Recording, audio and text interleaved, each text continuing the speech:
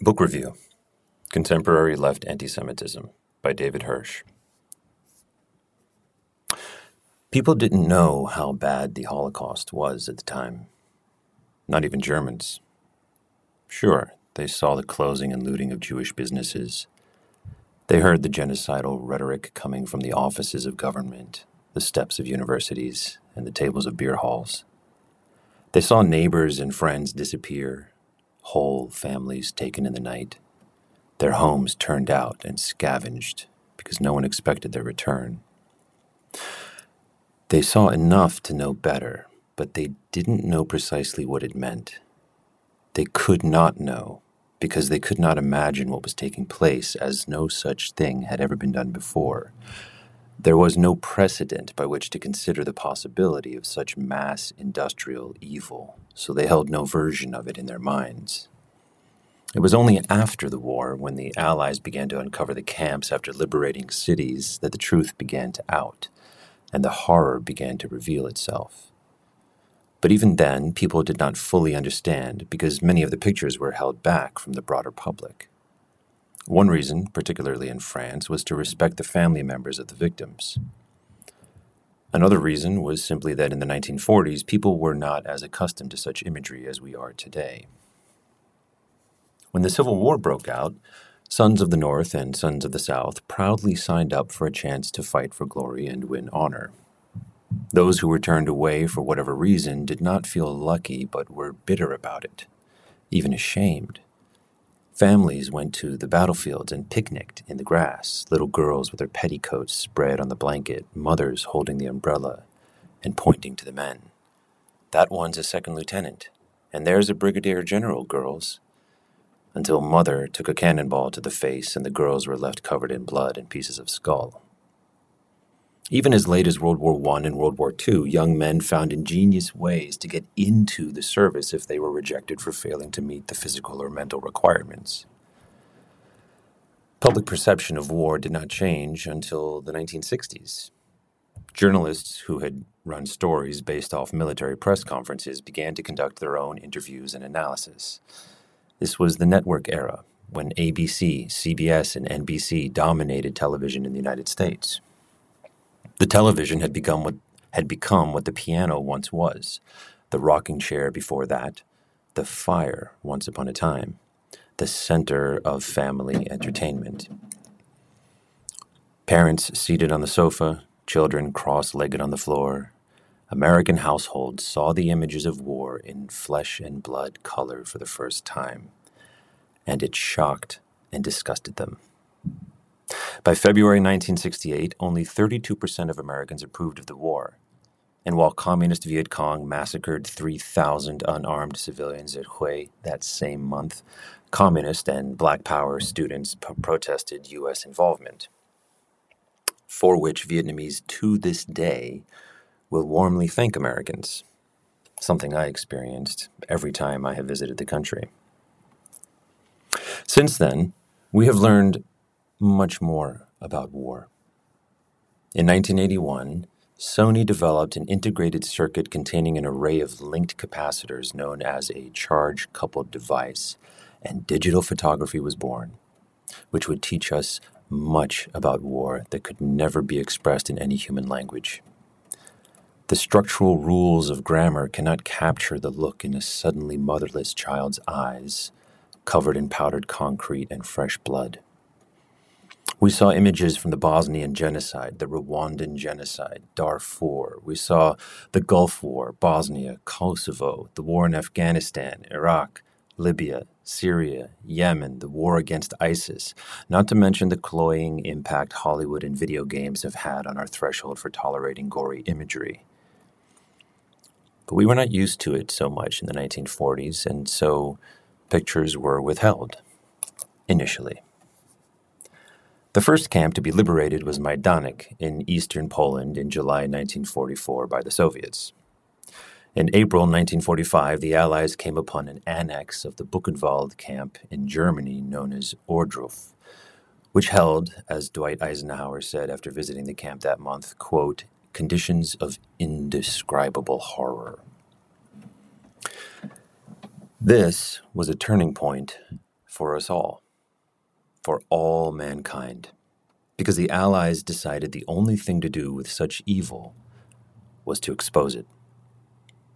They lifted media restrictions, pulled the curtain all the way back, and showed the world who the Nazis were and what genocide looks like up close and personal. They taught us what genocide truly means. In addition to this shock was the revelation that so many of their fellow citizens had been complicit in doing this to Jewish families. Our numbness through exposure has made it harder for terrorists to shock us, but Hamas has succeeded by showing us greater depths of human depravity than we imagined possible. We did not have to wait until after this war for the images. When Hamas carried out the October 7 pogrom, they uploaded the images themselves. They sang and danced. They contacted their own parents to brag, "Dad, I killed 10 Jews with my own hands." And what is worse, the father replied, "Oh, my son, God bless you." And, as with World War II, we again face the revelation that so many among us support this evil. Jewish children in America are in peril as animals chase them, attack them, and hold parades to celebrate Hamas, festivals of death. Many of us had fallen into the naive belief that violent anti-Semitism was the domain of far-right groups such as the KKK or various neo-Nazi militias, that this was a problem of the right, not the left. After all, the left is home to Black Lives Matter, anti-racism, and the LGBTQ community. Leftists fight racism and oppression of minority groups. But it turns out violent anti-Semitism exists on the left as well, and in fact, left anti-Semitism has direct ties to Nazism through the Palestinian movement. See my post, The Problem of Palestinian Culture, for more on that. The rot of left anti-Semitism is as vile and harmful as it was in Nazi Germany, and it has come as a wolf in sheep's clothing, or wolf turned shepherd, lecturing us on how to tend the flock, excoriating us for stepping out of line, which is cancel culture, and smuggling intolerance and racism into our institutions under the guise of tolerance and anti-racism, feeding off the better angels of our nature like parasites. There can be no more essential reading now than the 2018 book Contemporary Left Anti-Semitism by the British sociologist David Hirsch, who brings to the subject the level of academic rigor required to truly unpack and understand the issue. It is astonishing to see how perfectly Hirsch outlined everything we see before us now. In the introduction, Hirsch notes 2 kinds of anti-Semitism, citing the writer Ben Cohen, who in his 2012 essay The Big Lie Returns conceptualized these types as Bierkeller and bistro anti-Semitism. Quote, Bierkeller anti-Semitism, named for the beer halls frequented by the German Nazis, employs such means as violence, verbal abuse, commercial harassment, and advocacy of anti-Jewish legal measures. Since the Second World War, though, this mode of anti-Semitism has waned sharply, along with the tendency to use the word anti-Semite as a positive means of political identification. Bistro anti-Semitism, on the other hand, sits in a higher and outwardly more civilized realm, providing what left-wing activists would call a safe space to critically assess the global impact of Jewish cabals. The depiction of Palestinians as the victims of a second Holocaust, the breaking of the silence supposedly imposed upon honest discussions of Jewish political and economic power. End quote. Cohen's article was later published in the 2014 collection Some of My Best Friends, A Journey Through 21st Century Anti-Semitism.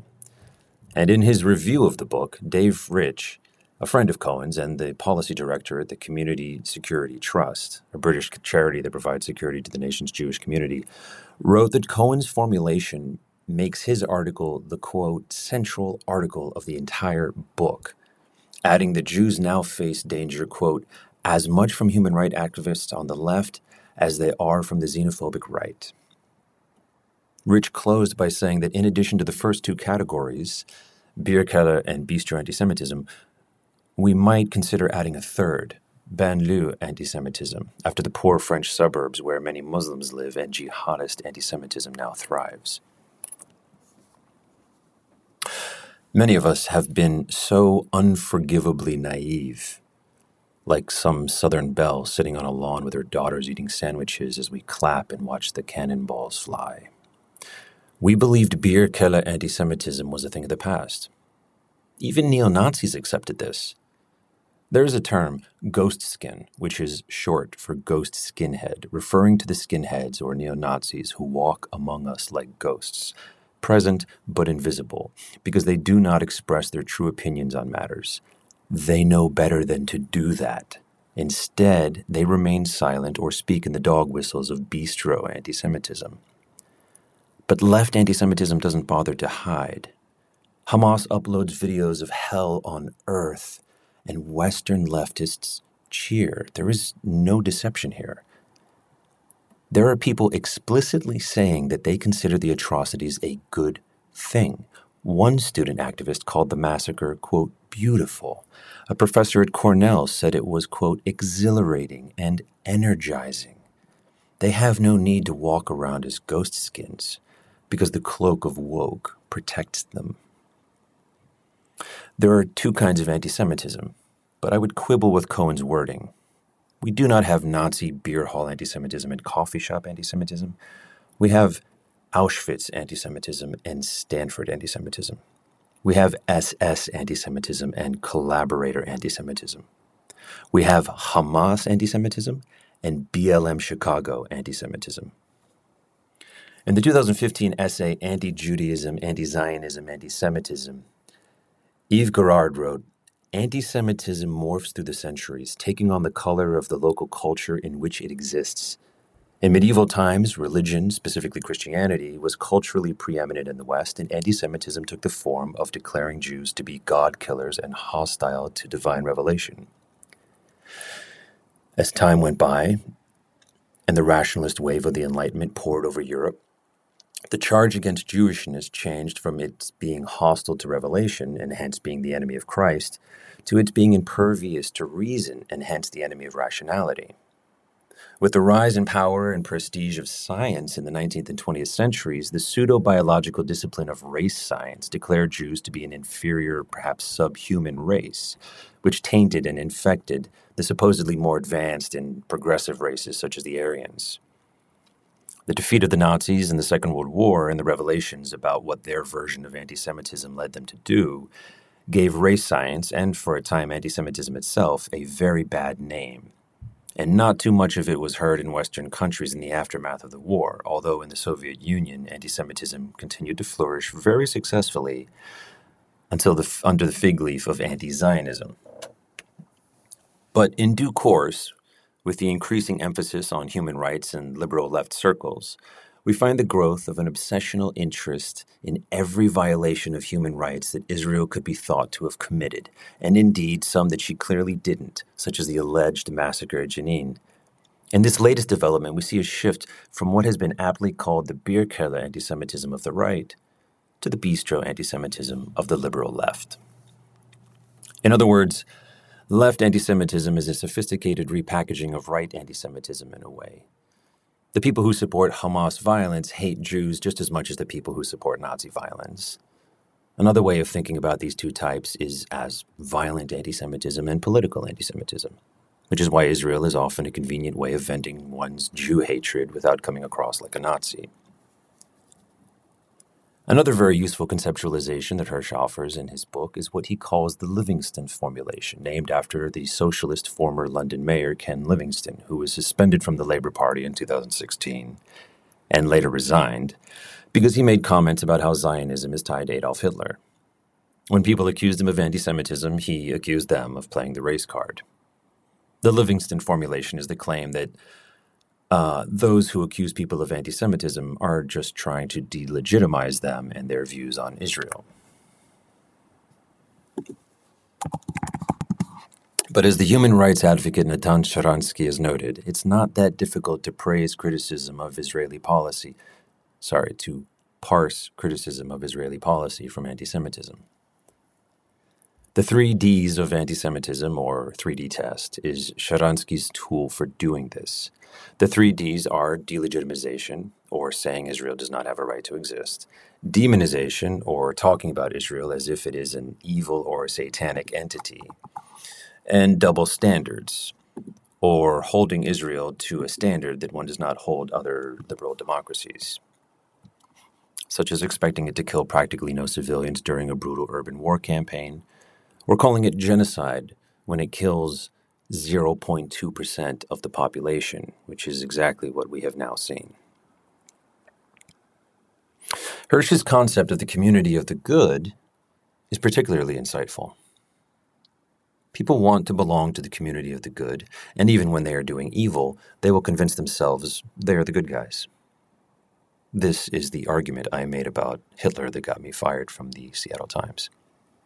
This is why you see Western leftist feminists and LGBT activists cheering for Hamas rapists who would saw a child's head off if they thought she was gay or trans. It seems incomprehensible, but they do this because they have convinced themselves this is the community of the good. Gazans are oppressed, Israel is a colonizer, and that's the extent of the moral math. According to Hirsch, anti-Semitism is a, quote, key marker of the community of the good. Sure, racism is still ostensibly considered bad, but your view on Israel is the clearest way to discern your footing among leftists. And as with many of the unrelated issues bundled with this one, there is no tolerance for good faith discussion. He writes, quote, on the contemporary left, people and ideas are more and more being bundled over the boundaries of legitimate discourse by discursive force rather than rational debate and persuasion. Hirsch then explains how anti-imperialism and a tolerance of anti-Semitism became defining characteristics of the community of the good, writing that while Jews in the Holocaust were seen as the ultimate symbol of powerlessness, those who survived the Holocaust and found safety in their ancestral homeland were made to be the ultimate symbol of corrupt power. World-dominating power, you might even say. If a Jew dies in the Holocaust, this is very sad, and we have all learned something from it. But if a Jew survives and thrives in their homeland, this is the worst kind of evil. It seems then, in the left's imagination, that the purpose of Jewish life is not to find meaning in one's relationship with God or in helping others or loving family, but to be sacrificed like an animal so that we can realize genocide is wrong and become more woke. Their lives only have value when they are losing them so that we can use their dead children as metaphors in our virtue signaling on social media. This is the influence of Marxist analysis, which prizes power critiques.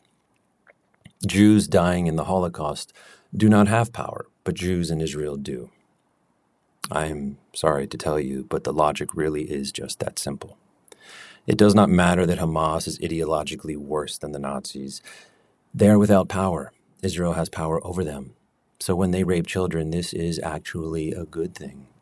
Their position in the power dynamic matters to the exclusion of their actual beliefs and actions.